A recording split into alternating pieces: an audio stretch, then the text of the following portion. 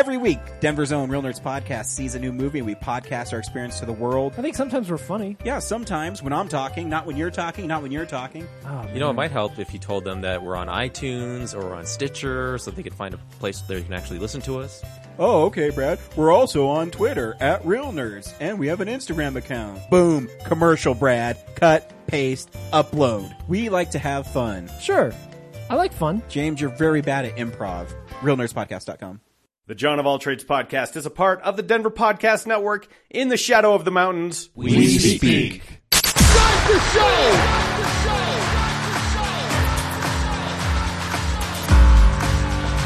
You have all made it to the dance. You have all made it. Start the show! Coming to you from the X-Axis, it's John of All Trades with your host, John X. Welcome to the John of All Trades podcast, episode 188. I'm your host, John X. Thank you for joining us. Glad to have you back once again. And I love it when I get hooked up to people who are connected to my old guests, which is exactly what happened this week. Avi Bulow, who was on this show, at the time working for J. Fetter Jewelers. He has since gone out on his own and has founded Bulow Jewelers. You should check them out on the web. I'll have a link to it in the companion blog piece to this episode. A dynamite guy. I've bought my jewelry from him. He's just one of my favorite people I've had on this show, and just a dynamite stand-up dude. Well, there was a guy who was looking for something about Avi, came across this episode, and he said, you know what, that might be a cool venue for me to tell my story. And he was absolutely right. So this week's guest is Ari Hoffman. Ari Hoffman has been in private practice for psychotherapy, just recently fully went out on his own, but has been practicing for about 10 years. He's also the founder of the Integrated Care Institute, which he talks about in this episode, which is kind of a paradigm shift in terms of healthcare. And he also founded Avanim Adventures, which is sort of an outdoors outfitting kind of deal where you take people out into the backcountry, get them away from the city, get them to experience nature and experience God's creation. These are his words. He's a delightful person to talk to. And so I love getting hooked up with people who are connected to my old guests. It's part of this web we weave. And I've said this before, but if this show does one thing, it's to build empathy in the world. And if we can all get a little bit more connected, if we can all understand each other a little better, then we're doing good work. And the reason I bring that up is because mental health is a theme in this episode. And mental health is very challenging. I'm candid about my depression in this episode. I have experienced some depression. Ari has too. And he's seen a lot of trauma. And I think in terms of when we think about our physical health, we underrate the mental aspect of it. Because I remember something Drew McGarry wrote one time. And pain is ultimately a thought. It's your body sending something to your brain, and therefore it's a thought. And so anytime we're experiencing pain, it comes back to our mental state in a lot of ways. And if we can help understand that, and if we can help take care of ourselves and of each other, then we're doing good work. So I'm proud to bring this episode to you.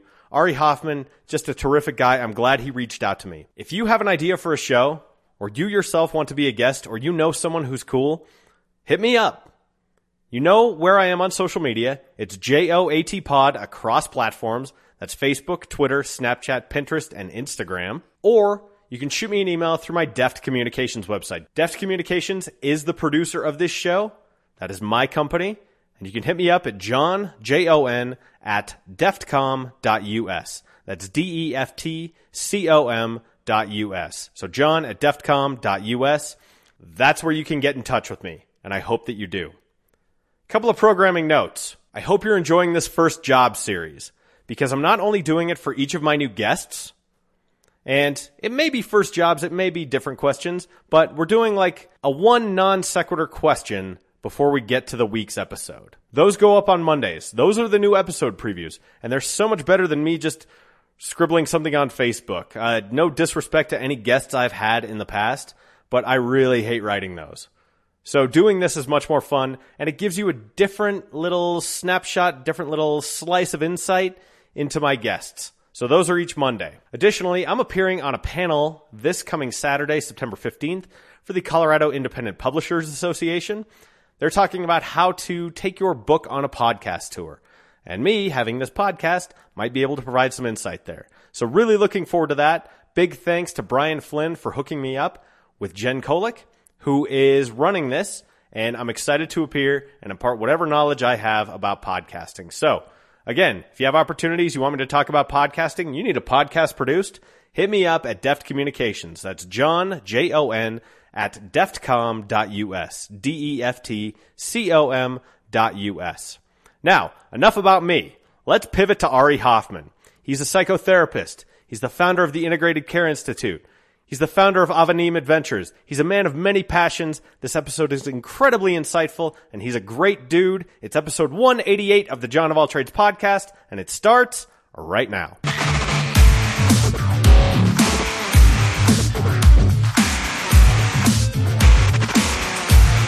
So I actually have been doing private practice part-time since about 2011. Okay. And then just a few weeks ago, I left my day job to full-time private practice and entrepreneurship. Okay. What was your day job? I was working as a therapist at an agency. Okay. What facilitated your exit? Desire. Yeah. Yeah. Desire to go out on my own. I have a lot of passions that are not being effectively addressed by spending 3 days a week working for somebody else. And so... Familiar story, yeah. Yeah. So I left and I'm pursuing my passions, which is terrifying and wonderful. That's a good way of putting it. It is terrifying and wonderful, but ultimately you made the leap, which I think... Taking that big step, it's a big one. Yeah. And the cliff face looks awfully steep, right? Yeah. But I think once you get there, it feels a lot better. How does it feel so far? It feels good. I think you're right. I think in general, for a lot of things, the anticipation is, for some things is more fun, but for a lot of things, especially something scary, is a lot worse than when you actually do it. Right. And it's like rafting, right? You're like coming up to the rapid and you can hear the water and the flow starts getting quicker and you start realizing that there's no way you can get out of this. You're committed. And then when you're in the rapid, you don't even think about it. And you're just in it and hopefully enjoying it and paddling hard. It reminds me of something my friend told me who played high school football, which I never did. But he said, or I asked him, I said, were you nervous before games? And he said, oh yeah, every time. And I said, when did that go away? And he said, as soon as you hit someone, then you're just in it, right? Yeah. But that speaks to me with what you just said about rafting. It's like, oh wow, coming up on it, we're coming up on it, we're coming up on it. And then all of a sudden you're just in it and you're just kind of doing it, right? And that's true of entrepreneurship. You're looking at it and you go, there's no way, this is impossible. Like, I have too much to do. And then all of a sudden you're just in it and you're just doing it. And that's how it's been. It's just been a couple of weeks, so there's definitely an element of still adjusting and seeing what it's like. And but I'm very happy to be here. And look, the truth is this, all the great people say stuff along these lines, but when I die, I want to be able to look back and say, I did this. And maybe I did it and it failed.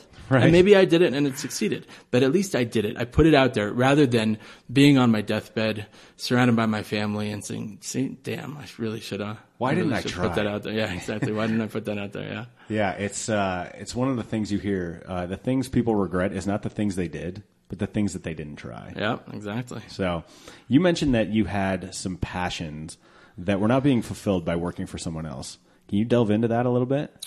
Well, I'll start with the most mundane and crass and slightly selfish, which is... I love it. Perfect. Which is, I don't like giving money away. So, so that's at the very, maybe, one of the lower levels. Sure. A master's in therapy or a master's in counseling is arguably one of the lowest paying master's degrees in the entire country. Huh. And so a therapist really has to hustle and be savvy to try to make a dollar. Sure. And so sharing that money with a larger company was, to the extent that I was something that I didn't feel great about. Number one. Number two, it was fixed. And so I much prefer the model of I get paid for how I work and your effort, and for my effort, exactly. And if I work more, I can get paid more. And having those opportunities was important to me. So just on the basic financial level, being able to change the paradigm in which I am getting paid, was a big deal. Did you see Office Space? No, I heard about it. Okay, wow. This one's an all-timer for me. But so, Ron Livingston plays Peter Gibbons, and he's working there, and he decides he doesn't care anymore, and he gives up. And he even stops showing up, and they promote him. And what's funny is he's meeting with the consultants, and he says, look, it's a problem of motivation, Bob. If I work my ass off and Inditex ships a few extra units, I don't see another dime. Right. So where's the motivation? Exactly. So if you hustle your ass off working for someone else, you're not going to see another dime, right? Right. So now you are more in control of your own destiny, right? Yeah. Cool.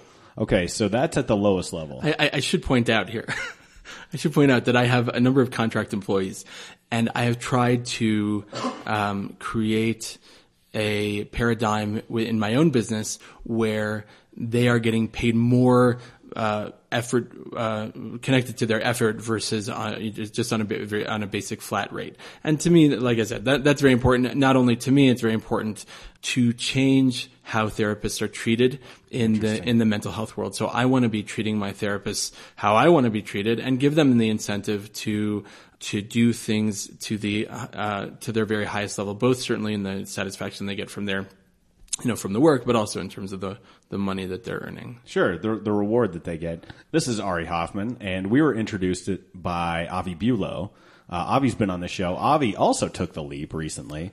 And so, I mean, that's kind of a running theme on this show. I should really rename it The Leap, because it's mostly people who have decided, you know what, I can't do what I'm doing anymore. I got to try something else, and they go out and they try. And I mean, the opening song of this show is, it's actually Paul Heyman saying this, but it's like, you've all made it to the dance, right? And once you cross that line, like, we're at the dance, man. Like, we made it. And if it fails, whatever.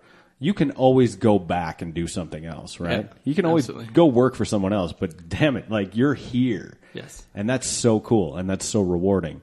So, okay, broader question. Yeah. You've been a therapist for 10 years, and I want to come back to something you said as well. How therapists are treated. Yeah. Or counselors, I think is what you said. Both. Okay. Different names. There are so many different names for therapists. Right. Psychotherapist, therapist, counselor, but yeah. Okay. Can you explain a little bit, first of all, why you chose to get into this? Like, what was the impetus for pursuing this as your life's work? And then secondly, why are they treated in the way that you find unsatisfactory? Well, first question first. I have no idea.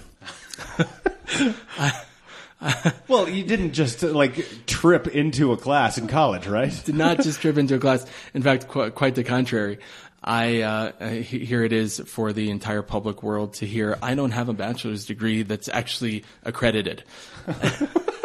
Okay. And please excuse this one. This is Finnegan. He's coming to say hi. And he's up on our dining room table, which is just outstanding. So I went to a Talmudic seminary after, it was actually the same school I went to high school at, and then I stayed for some time afterward. So I got a bachelor's degree from a Jewish Talmudic seminary. And that bachelor's degree, when I went to apply for graduate programs in psychology, I was told that the bachelor's degree is not worth much at all, because it's not accredited. It's accredited within the Jewish world, but not accredited by any of the main academic entities. So it's not like regionally accredited, like something like Colorado State University, or exactly. like Front Range Community College or whatever, right? Right. So I went, but they said that I could apply based on life experience. And at that time, I actually had some life experience. I'd spent almost a year studying in Israel, and I had been in this Jewish boys boarding school for the majority of my high school. So I applied based on that. Now, I will tell you, there are a couple passions that I still have and that I would still like to pursue, that I thought about doing even before I became a therapist. I've wanted to be an airplane pilot since I was a little kid, and that has stayed. And I have enjoyed the opportunities to fly a number of different types of airplanes. And how many hours do you have? In my logbook, 10. In reality, probably 15 or so. Oh, okay. Yeah. So you're inching your way up. Yeah, inching. Very, very, very slowly. $1 at a time. 1 inch at a time. Got it. Exactly.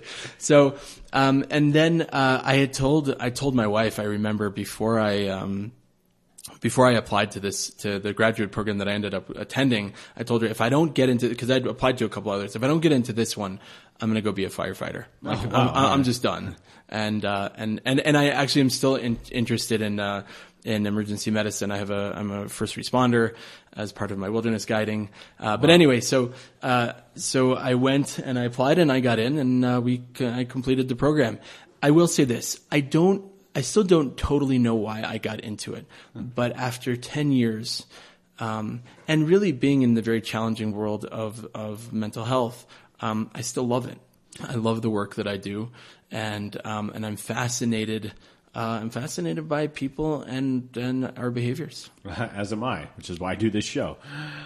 So there was never really like an epiphany moment that's like, okay, this is my life's calling. This is what I have to do. But now that you're in it, it's almost like it revealed itself to you somewhat after the fact. Yes. I mean, let's also be real here. My father is also a therapist. Okay. So that could have made me never want to be a therapist, or as it did, it made me want to be a therapist. And I will also say that both of my younger brothers are also in the mental health field, which it's kind of a family illness. Well, I'll tell you this, Ari, that is not uncommon, because when I was a kid, if you asked me what I was going to do, I would have said play third base for the Chicago Cubs. Secondly, probably a point guard for the Utah Jazz. And then third, failing either of those, I'll just do whatever my dad did. And I pretty much am doing what my dad did. Nice. So well, I appreciate it. I feel like I'm in good company now. That's right.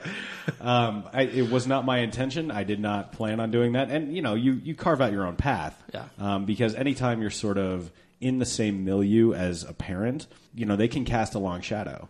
Yes. And you go, I gotta find my own niche here, and it's to whatever extent you're successful as that is largely up to you. So absolutely, and my dad and I are very different therapists. I have an enormous amount of respect for the work that he does, and he's a fabulous therapist. But we are very different in the way that we practice, and I appreciate that. My father also is a wilderness guide, or was a wilderness guide, and I've done that too. And my father teaches, and I really love public speaking. So we check and check. So we're doing almost like a therapy session here then. Oh, yeah. Right? I mean, in a sense, that's what we do. Essentially, if you're in any level of customer service, and I would say therapy absolutely qualifies. I mean, that's customer service almost on its most basic level.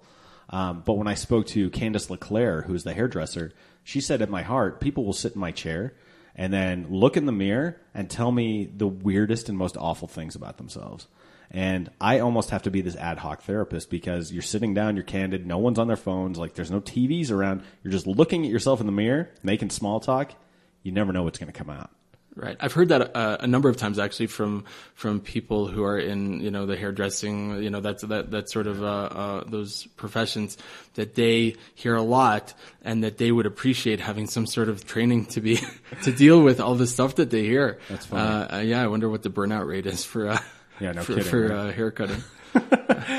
Well, and the physical toll, she told me her fingers and hands are just wrecked. Oh, and then like her feet and her back hurt because she's standing up all day. Right. So anyway, it's kind of wild. Like I learned the physical hazards of these jobs. Like the dentist I interviewed told me about, he said he couldn't do it anymore because his thumb was starting to go. I go, your thumb? And he goes, the one that holds the mirror. Because there's so much pressure, I killed all the nerves. Oh my gosh. And I had to have surgery to get it fixed. Oh my gosh. And I'm like, wow, okay. You do something long enough, your body's going to break down from it. Yeah. Wow. So, okay, the second part of that question is, why don't counselors and therapists get the love that they deserve, in your opinion? I think there's a lot of answers to that. We could start with the media for just a moment. I am no authority on how therapists are represented in the media, but I will say that aside for Robin Williams in Good Will Hunting, who I thought actually did quite a good job of portraying an ethical therapist whose primary interest was his client's well-being. Mm-hmm. Aside from that example, therapists do really not nice things in the media. They have. So you're talking about pop culture? Yeah, like having sex with their clients and that sort of thing. So I think when somebody when somebody has not had any exposure to a therapist and to a real therapist, and all of their exposure is on TV or movies, it's like, well, this therapist did that, and that's pretty heinous. All right, well, I think I'm going to stay away from therapists. So that's just kind of in pop culture in a general sense. So I think that there's some level of anxiety when I tell people that I'm a therapist. First of all, I've thought a lot about telling people I'm a plumber because I basically, I deal with emotional fecal matter. So I think that's a fair comparison, but the shit in people's heads. Exactly. But people get nervous when I tell them I'm a therapist. Sometimes, not all of them. Sometimes people get excited because they want to talk to me a lot more. And sometimes people just stop talking altogether. I always feel bad for people who are dermatologists. Because invariably, and I've talked to a handful of people who do this, it's like, oh, you're a dermatologist? Would you take a look at this real quick? Right, exactly. So people hear you. We get some similar stuff. And the truth is that I don't mind it. I don't mind it that much when people say, because I know it's people who really want help. They really want some reassurance. Now, in the professional world, I will say with some trepidation, recognizing that this is a public forum, that therapists are abused in the community mental health system. And when I say the community mental health system, I'm talking about the vast majority, not all, but I would say a significant majority of therapists leave grad school and then go into an agency. The pay is low. Burnout rate is high. When you say agency, are you talking about like a state agency or like? So I'm talking about in Colorado, the Medicaid population is served primarily by nonprofit agencies that are contracted with the state to provide mental health services to the Medicaid population. I got you. Okay. Now, it's not totally fair for me to trash talk all of the agencies. Number one, I don't know all of them, but I've worked for a few of them. And I would say that this is a phenomenon that I think even the upper management in those agencies recognize. And I obviously am not in upper management, so I can't speak to what they're doing about it, but it is a phenomenon. It is a common phenomenon. And what's happening is these relatively green therapists just coming out of grad school need to go there. Will go get a job there often to get their hours toward licensure. Licensure is 2,000 hours post graduation, 2,000 hours of service. Okay. So they'll go there. And what's happening though is that the populations that are getting services in those agencies are often very high needs. We're talking what we call SPMI, severe and persistent mental illness, people who need a lot of help, a lot of energy, and these therapists are coming in and it's really kind of a war zone some of these places. And I certainly have had my extra special war zone experiences. Yeah. I mean, obviously, I don't want you to violate HIPAA or anything, but anything in the abstract you can describe, anonymizing who it is, and feel free to scrub the details from this. But can you give me a snapshot of what one of those stories might be like getting parachuted into one of these war zones? Well, I could say this. So I was a school-based therapist at one of the mental health agencies. And being a school-based therapist in the summer, they had to find something to pay us for.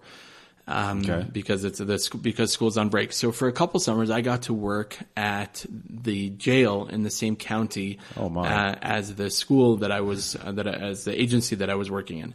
Now that was actually a wonderful experience. I had a really good time, and I met some amazing people. The inmates I met was some amazing folks. Going to the houses of kids that were in the school that I worked in and meeting people who I had met at the jail, that was a little weird. Wow. Yeah. So there was definitely a lot of carryover in that way. There were situations where there was a situation where the hostage recovery team from one of the police departments came to the area. So the school was locked out, not locked down, but locked out. So nobody could come in or leave. Right. And it turned out that the person that they were trying to apprehend was affiliated with somebody in the school. So there were a lot of really fascinating things, and that's along with the more general categories: tons of abuse, child abuse, tons of trauma, tons of drug abuse, domestic violence, poverty. There was a lot going on. How do you, as a therapist, especially when you're brand new and you drop into one of these agencies and, all of a sudden your eyes are wide open to parts of the world that you didn't know existed, and, portraits of humanity that you didn't think possible necessarily. Number one, is there a high rate of burnout here and turnover? There's a high rate of burnout working with that population. Sure, okay. And exactly what you're talking about is exactly what it is. Therapists see a much larger spectrum of humanity than most folks. So you're right. Coming out of grad school and we think, here we are all hot. And then we get into this situation and we're in the war and we're looking at it and say, oh my God, this is completely, you're like you said, a new picture of humanity. Yeah, this is not what, we read about this in books, but now all of a sudden it's staring you right in the face. Yeah. Holy Lord. So my question to you is, given that you are experiencing this, and I imagine with your own practice, it's a little bit less intense. Is that fair to say? Or is it? Well, I would say now it is, because it could be said that I have maybe more choice about who I work with. But I still hear, because I really enjoy working with trauma, so I still hear some pretty intense stuff. Okay. What do you do in terms of self-care then? Because obviously if you carry that with you, you're going to break down yourself. So how do you take care of yourself? How do you, take that energy, you take these people's stories, and then without fully casting it aside, how do you manage that type of energy, and how do you care for yourself? I appreciate the question, and you could probably assume that that's a question that you will find often in interviews when you interview for a therapy job, which is that they want to know, all right, you recognize that this is really intense. How do you deal with burnout? So the correct answer in an interview is, I eat well, I exercise, and I meditate all the time. I drink lots of water. The true answer, and I think this is true for a lot of people, not just me, but I will only own it for myself, is I do exercise. I find that exercise is enormously helpful for me. I don't necessarily eat well. Sometimes I eat too much, and sometimes I eat crap, and I love it. and I will probably continue to do so. What's your vice of choice? Crap? Yeah. This is like secrets that nobody gets to know. I really like those Twizzler licorice things that have that sour stuff inside them, that like nuclear colored sour filling. Wow, nastiness. It's so bad, but it's so good. That's a deep cut, man. It is. Well played. I expected you to give me the standard answer of like, ice cream or pizza, but no, man, that was really, really specific. Oh yes, it is. It is there, and it's been well thought out. So that's a number one. Right. I like watching. Here's another little RE secret. I like watching YouTube videos of train crashes. Oh, geez. Okay. That's a whole genre I didn't know existed. Well, and I hear John is thinking, maybe this was not such a good idea. Are you shitting me? This is fantastic. So train crashes, and here's why. I feel like it deserves a little bit of an explanation. Perhaps. The intensity of the stuff that I experience is so extreme that when I leave there and I look around me, everything is so sedate. Everything is so normal. Now, you and I both know, I would propose that I probably know better than you by virtue of my profession, but you and I both know that what I see, there's a lot behind that we don't see that's really intense, right? But in general, just walking around, everything's like chill, right? Denver people don't honk very much. There's not a whole lot of intensity. But then I open up YouTube and I look at train crashes, and the intensity and the craziness of it matches. Yeah, wow. It matches my experience of the world, and I find it somehow satisfying. I will also say, and as weird as this might be, I'm totally comfortable saying it on air. It's been a long time since I did this, but I have in the past taken glass bottles and broken them in a dumpster. Oh. Just because, again, that experience of something breaking, of like the intensity there. The catharsis. Exactly, wow. is a relief for me. And I will also tell you this, I have burned out. I think that burnout when burnout is discussed, it's discussed as a binary. You either are or are not burned out. But I think burnout is a spectrum. Sure. Yeah. It's a continuum. Exactly. And so I've burned out a couple times. And I would say that what I appreciate now is the wisdom to know what I'm feeling when I'm burning out, and to address it before it gets to the point where it's preventing me from doing my job. I got you. I went to a psychiatrist for a while, and one of the things that she equipped me to do was when my depression starts rearing its ugly head, and the way I refer to it is there's like a curtain at the end of a hallway, and as soon as that curtain starts to open, I'm either going to walk through it, and then I'm deep in it, man. Like I'm in the well, and I'm looking up and I go, oh shit, it's deep and it's dark in here. What she's taught me to do is recognize when I'm in that hallway and when I start seeing the curtain pull back. And then at that point, there are things that you can do to address that. And so like part of it is, expressing what I'm doing, what I'm feeling. I tell that to like my wife or someone else, someone who's trusted. And then you can talk through it, and you almost cut it off at the head that way. Yeah. And so that was really useful for me. So it sounds like in terms of burnout, you can recognize it sort of creeping up on you. Yeah. I was just going to say what you're describing actually touches on, if I may, another one of my passions, which is helping people make decisions in stressful situations that help them maintain their level of function. So what you just described, I think, is very well summed up by a quote from Viktor Frankl, which you may be familiar with, which is, between stimulus and response, there is a space. In that space is our power to choose our response. In that response lies our growth and our freedom. Wow. Very deep quote, taught to me by one of my patients. And so what you're describing is increasing your level of, and I use the scary M word, judiciously, a level of mindfulness, which is when you're headed down that road and you're able to take a moment, look around and say, okay, wait, here's where I am. Yeah. And here's where I need to make a decision so that I don't get all the way, like you said, into the well where I'm like, oh wait, now I'm here, and now it's going to take a lot more work and effort, and I'm going to have to go through the crucible of depression to get out the other side. So helping people find those spaces where they can stop and make a decision before it goes over the edge is a particular passion of mine in my clinical work. Well, dude, and the hard thing is sometimes like going through that curtain is really, really appealing. And crazy, right? But it's so true. Absolutely. Like, if you've gone through depression at some point, there's something, like, alluring about getting into that. And it feels so perverse to say and, like, counterintuitive. Because once you're in it, you go, this sucks, and I hate everything. Right. But, like, approaching it, you go, that's how I want to feel. Exactly. Like, I just want to dig into these feelings. Yeah, there is something oddly appealing. And I have struggled with depression also most of my life, since I was about 13 or so. Yeah. And yes, there is. It's unpleasant and really, really tough to be in, but there is something very appealing about it, which is something ironic. Like super self-indulgent about it. Yes, that is. I mean, it's unlike sort of anything else. It's really weird in that way. But okay, I want to shift gears slightly here. You started the Integrated Care Institute. Yeah. Tell me a little bit about that. So the Integrated Care Institute is stemmed out of my passion for interdisciplinary collaboration. And I'll just, if I may tell you a brief story about how that came to be.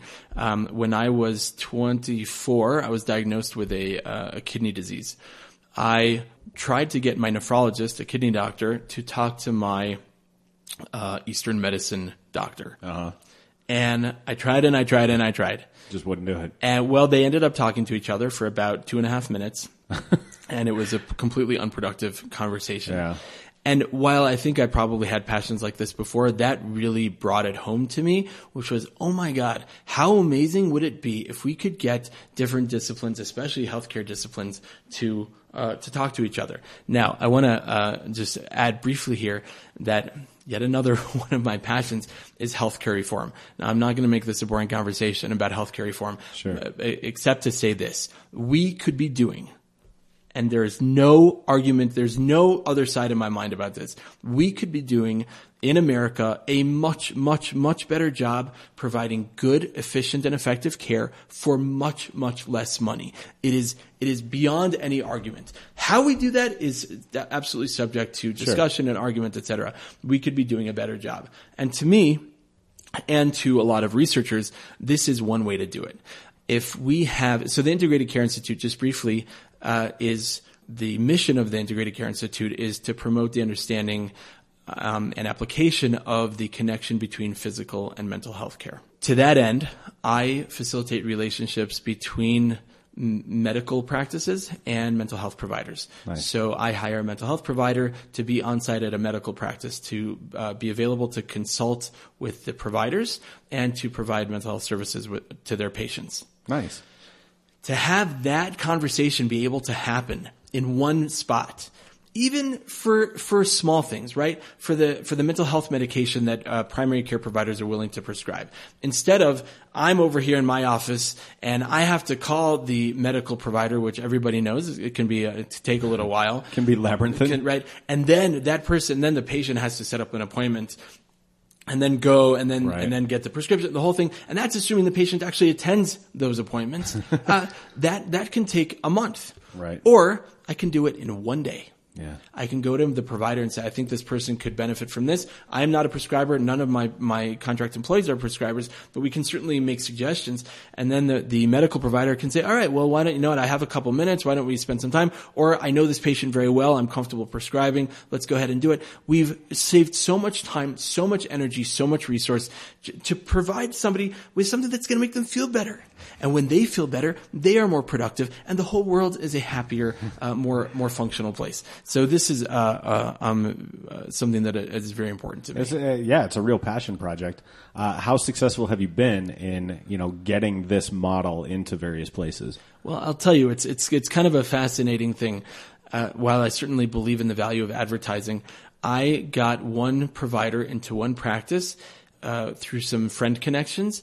I haven't advertised since then, and I now have 5 contract employees in 5 different practices around Denver and surrounding areas, and that doesn't include me. I'm in one as well, so 6 providers total in 6 different practices, and that's without even advertising. Nice. And so I would say that it's been quite successful, and my intention is to continue to grow and build, and certainly my hope is to grow this business, absolutely, for all the financial elements, back to that lowest level there. Right. But additionally, my intention is to grow a business that takes care of mental health providers, that takes care of medical providers, because they get burned out. A medical provider doesn't have the time or emotional resources to sit and listen for 45 minutes to somebody, right? But if they know there's a therapist down the hall that they can hook the patient up with, how much better? So I'm really looking to use this not only as financial support for myself and for my contract employees, but also as a catalyst for healthcare reform in general. Nice. You've talked about shifting paradigms before. Like, paradigm has come up a number of times as a word here, and that's a word that stands out. To me, this is a paradigm shifting kind of thing. Yeah. Do you view it that way? Totally, and that is my hope. And to that end, I've been I've contacted a couple politicians. Not so much success there, but I'll keep working on it. Persistence, and yes, that is my hope that people see this as a paradigm shift. Frankly, both in terms of using my company, but also in terms of implementing their own stuff. Sure. Let's change healthcare here. Let's make it cheaper. Let's make it more effective and functional. And a great way to do that is multidisciplinary collaboration. Yeah, that makes good sense to me, and it's funny because I have a scratch on my cornea currently, which is really, really not fun. It sounds unpleasant. It's made my whole left eye blurry.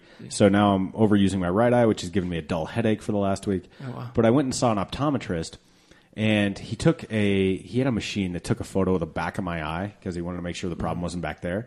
And so it's a photo of my optic nerve and my blood vessels. And he said, well, the good news is you don't have an ulcer on your eye. And I go, that sounds wildly disgusting. And I'm glad to hear that I don't. And then secondly, he goes, And it looks like you're not pre-diabetic, you're not diabetic, your blood sugar levels are good, and your cholesterol is in good shape. And I go, you can tell that from looking at the veins in my eyes? And he goes, yeah.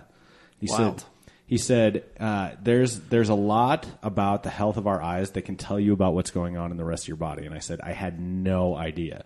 And so to that end, I think if providers with different specialties could get together and talk to each other, they can learn so much from each other. So I think you're absolutely right. I think you're on the right path. And I think about when I blew out the disc in my lower back, so much of my physical therapy was spent talking about my emotional state. Fascinating. Right? Yeah, absolutely. Because, like, you know, I have a lot of pain and I have numbness down my right leg. I can't make dorsiflexion with my foot. But so much of it had to do with how shitty I was feeling, you know, and like the pain and the despair and almost like, I don't think it was my fault, but like almost the shame that went with it. Totally. And so like there's a mental health aspect to that. I think it's underrated, especially for people going through physical pain. Absolutely. I want to actually use that as a brief segue to the idea of treating chronic pain with multidisciplinary collaboration. Now, this is something that we really haven't really talked about much, but I had this idea that I would very much like to get back to at some point, hopefully in the next couple of years, which You got a lot on your plate here. I do. Well, I have a lot going on in my mind. I have a lot of passions, which is very similar, but bringing multiple disciplines together with a patient in the same room as part of interview and treatment plan for chronic pain.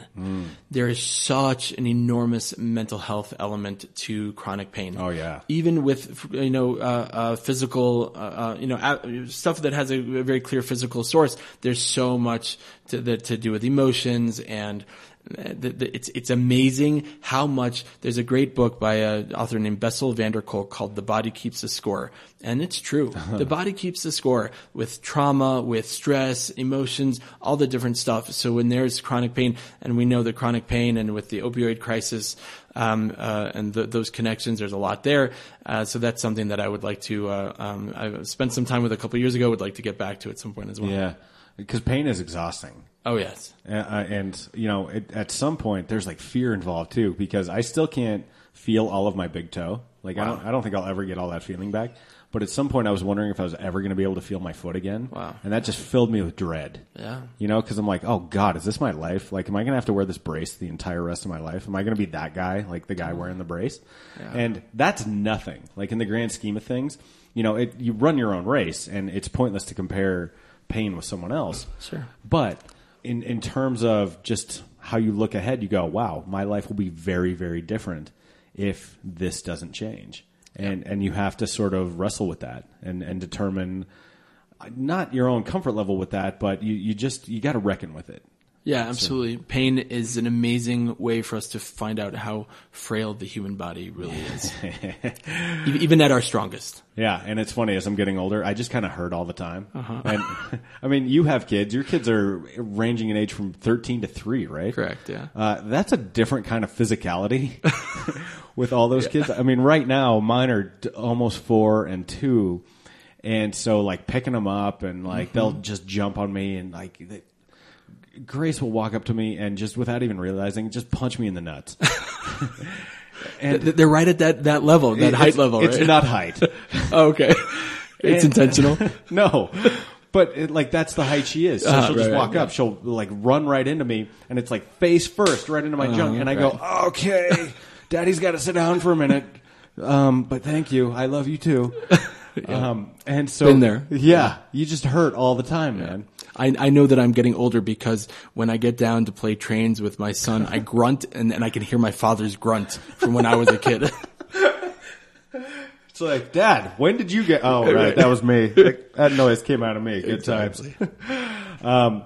But okay, speaking of passions, you're a wilderness outfitter. Yes, I am. Okay, so tell me about that too. Okay, so I started a company called Avenim Adventures, and I want to say I started that back in maybe 2011, or at least I incorporated it in 2011. My father was a outward bound instructor who then went on to start his own wilderness outfitting service, doing wilderness trips with juvenile delinquents. Oh, cool. All right. Here in Colorado and also in Alaska. And so I grew up spending a lot of time in the wilderness. my father really passed down a very valuable legacy to me, spending time in the wilderness, especially backpacking, really getting out in the backcountry and spending time there, changing the rhythm of the body to that setting. And so I really wanted to do the same. Now, my interest was I want to get Jews out into the wilderness. Okay, wait a minute. Changing the rhythms of the body.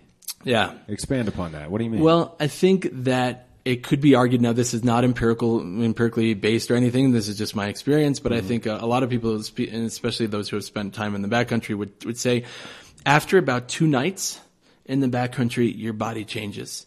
Your concept of time changes. I stopped looking at my watch. I don't need to. I'm on a clock. I'm with the sun. I'm with the daylight. Right. And with the slowing down, and it is a slowing down, but it's not only slowing down. It's a more gentle. Now, I will not say that the wilderness is an inherently gentle place necessarily, but the rhythm is a more gentle rhythm. Okay. I'm more gentle to what my body wants to do, and I'm being gentle with what the world wants me to do, the world around me, whether that be the water, the plants, the sun, the temperature. And I become much more in tune to all those things. And that's a rhythm changer. Okay. Yeah. Do you feel like that answers that question? No, that's fantastic. Yeah. And it was very poetic too. Thank you. So anyway, keep going. You want to get Jews out of the wilderness. I wanted to get Jews out in the wilderness. Now, this is kind of an unfair joke, but I'll use it anyway, which is that I think that after spending 40 years in the wilderness, quote, Exodus, we kind of felt like we'd rather just stay inside. I'm good now. Right? That's enough. Exactly. So. It's a good joke. Thank you. Now, to be fair, there are a lot of Jews who love spending time in the wilderness, and even there are a lot of references in Jewish literature, especially in the Hasidic movement, about going out into the wilderness to talk to God. At the same time, there has developed this the cloistered. I don't know how I want to say it, restricted environment where we start to feel uncomfortable going out of our comfort zone. And I would say that's not a uniquely Jewish thing at all. No. But Jews, I think Jews are particularly prone to it, maybe because of societal expectations, Jewish societal expectations. Whatever the case may be, you don't often find Jews being all that excited to go spend 2-3 days out in the wilderness in a tent. There's the animal factor, right, which, let me just be very fair and clear, I have never in the backcountry in Colorado ever seen a bear. Other people have run across them. I have been doing this stuff. I'm 37 years old. I've been doing this stuff. My parents took me out when I was 6 months old. I've never seen a bear in Colorado in the backcountry. From a road, yes. In Alaska, yes, but not in Colorado. Okay. Anyhow, so there is the animal factor. There are all these reasons why Jews, come up with excuses not to go out. Everybody comes up with those excuses, but especially I wanted to get Jews out because there is an element of experiencing on a maybe more spiritual and religious level. We believe God created the universe. Mm-hmm. There's an element of experiencing God's creation that we don't get when we sit in our houses or when we're sitting in traffic or sitting in our office. Notice there's a lot of sitting. We're kind of sedentary folk. Or even, frankly, while the study of Torah, I think, is very, very, very important, there's an element of experiencing the creation that is not experienced when you're sitting in the study hall studying Torah. And so I think that there is a richness of life and a richness of spiritual growth that can be accomplished being in the wilderness. So that was what motivated me starting Avanim Adventures. I will say that there is an inherently therapeutic element of the wilderness as well, which I think a lot of people have experienced. So I originally started the company in having in mind that I would I would take out fathers and sons. So Jewish fathers and sons on backcountry wilderness trips. I partnered with a good friend of mine named Eli Gans in the business, and he pointed out, Ari, that's like a niche of a niche of a niche. You want to get Jews out who already don't want to go out. You want to get fathers and sons out into the backcountry. Okay, fine. So you may be narrowcasting this a little thin. Right, exactly. Yeah. So I changed it, and I just want to get the truth is, I just want to get people out into the wilderness who have not experienced it before. Jews, non-Jews, anybody who wants to get out into the wilderness, who has not experienced it before, who can go out and wants to open themselves up to that experience, I want to do. Now, it's important to be clear, this is not a concierge service. Right. I don't wash your dishes. Yeah. I don't sit up your tent. I don't light your fire. This isn't glamping. It is not glamping. Now, I think glamping is really cute and cool, but this is not glamping. Right. But it's also not meant to be, like a suffering experience. This is an experience where you get to go out and feel what it feels like to work for some of this stuff. When's the last time that you had to collect wood to cook your food? Right? That's not an experience that a lot of people get to have. Well, not on the rig, anyway. Right. So this is an experience, an opportunity for people to really find out what they are capable of, where their comfort levels are. I actually like the experience both in therapy and in the wilderness of getting people to that edge where they start feeling a little bit anxious, right? Because then that's that space between stimulus and response. That's that opportunity to have people just take a step back and say, okay, look, it's raining, you're wet, you're cold, the tent isn't set up, and you're hungry. Great. So you could panic and start, maybe crying a little bit. 100% cool. Or we could just take a step back. Feel free to continue crying. Let's take a step back. What can we do here for you to take steps to change your reality, to change your what's going on for you? And that's a very valuable experience. Yeah, 100%. And it's funny that it came back to the space between stimulus and response because, when you're out in the wilderness, a lot of stimuli out there. Yeah. And a lot of different stimuli and a lot of unusual stimuli. And so it's like, wow, I don't know what my response is going to be. Right. And I think, again, this goes back to entrepreneurship too. A lot of people don't want to find out what they do in response to that stimulus. Right. Yes, right? Absolutely. So true. Because the leap is too much for them. Right. We can think about it, but we don't want to find out what it's actually going to be. And that is, absolutely. And it's scary. Everyone's got sort of a bridge too far that they're not willing to cross. I don't want to find out what it's like to get bitten by a snake. Me either. So, that's a stimulus. That's 100% a stimulus. I don't care what my response is. I have no interest in finding out what that is. Yeah. But I would say that the risk of finding out what your response is when put in a situation as, I don't want to call it low stakes, but as benign as camping, right? As going out into the wilderness with a trusted guide, right? That seems totally reasonable to me. And that seems like an acceptable threshold. And I hope everyone takes you up on it. So do I. I just want to add just briefly, there's, I think, a really important point here, which is when people go out into the wilderness, and I have this experience too, we also find out, surprisingly, what sort of emotional experience comes up when I don't have my phone. Oh, yeah. Right? So that, some people might say, well, that would be totally cool. But try going out into the wilderness. Find out, right? As you mentioned, this is, a conversation with no phones. When the internet goes out at work, what happens? People talk to each other. People come out of their office. Exactly. And they talk to each other. And what a wild experience that is, right? So you find out what kind of person you are when you don't you don't get to keep checking Facebook and Instagram all the time. Or even if you're not doing that, checking your texts and emails for those of us who are older and are not doing Instagram. But right. You don't get to do that. And finding out what comes up, it's like when kids leave the house and then, you and your partner have to figure out how to live together again. Oh, yeah. You're out in nesters, exactly. You're out in the wilderness. You don't have your phone distracting you. Wow, look at all these feelings and thoughts that are coming up. This is kind of intense. Yeah. So that is another very valuable element of getting off the grid and going out into the woods. Wow. You told me something before we got on mic about why you chose that as the name. Yes. So, Avanim means rocks in Hebrew. It's also a mixture of two words, avot and banim. Av and avot is father, and banim is children. Oh, okay. So in the initial niche that I was aiming toward of fathers and sons, I had avot and banim, and when you put together avanim rocks, so avanim adventures. Interesting. Yeah. All right.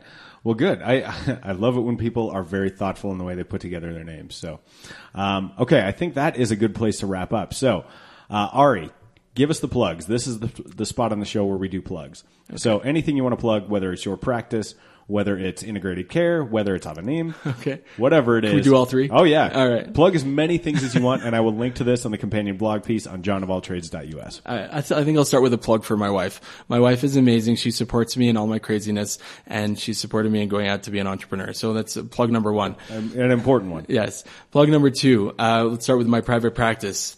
It's AMH Psychotherapy, and I see a variety of people, specifically working with trauma. I really enjoy working with parents who are feeling stress and struggle in making good, mindful, intentional decisions about parenting. I've done that for a long time, working with kids and parents, and so that's a big passion of mine, and I enjoy it.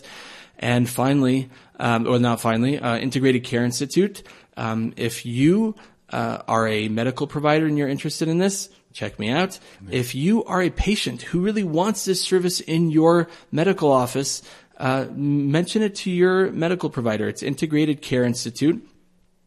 And you can check it out by Googling Ari Hoffman. Okay. And finally, Avanim Adventures. You're looking to do wilderness trips, therapeutic wilderness trips, regular ones. You want to bring a group out, give me a call, and I would be happy to work something out with you. Fantastic. Well, big shout out to Avi Bulow as well for hooking this absolutely. up. This was fantastic. Ari, you are a man of passion. You've got a lot going on. And this was an enormously enjoyable chat. I wish you continued success. Thank you so much, and to you as well. And that wraps up episode 188 of the John of All Trades podcast. Big thanks to Ari Hoffman for coming on my show. Hell, it was his idea. He reached out to me. I love it when people pitch me ideas, so keep it up. Ari, you're doing great work, and it was a pleasure getting to know you. The John of All Trades podcast is a production of Deft Communications. Check out Deft on the web, deftcom.us. Our sponsor is 4 Degrees, the number 4, DEGRE.ES. It's campaign season, so they are going great guns. I'm actually working with them on a couple of projects. If you need something, if you're trying to reach people, if you're having a hard time getting the message together, and you don't know what platforms to be on, 4 Degrees can get you dialed in and do it for a cost that you can afford that will move the needle for your business. So check them out on the web, the number 4, DEGRE.ES. John of All Trades podcast is on social media. I plugged that in the intro, but here we go again. JOAT Pod across platforms. That is Facebook, Twitter, Snapchat, Pinterest, and Instagram. Instagram is where you find all the adorable cat photos tagged under worst coworker ever. I work from home, so I've got 2 meowing jerk faces, enhancing and or detracting from my productivity. We're available on iTunes, Stitcher, and Google Play. New episodes drop on Wednesday. Monday, we do our first job series. Those are the official previews and teasers of each week's episode. Be sure to check those out. Give us a rating, give us a review, and take some time. Hit that subscribe button. You'll get brand new episodes right to you. I'm back here next week with a brand new show. And until I hear you again, say goodnight, Gracie. That's good, Johnny. The John of All Trades podcast is a part of the Denver Podcast Network. In the shadow of the mountains, We speak.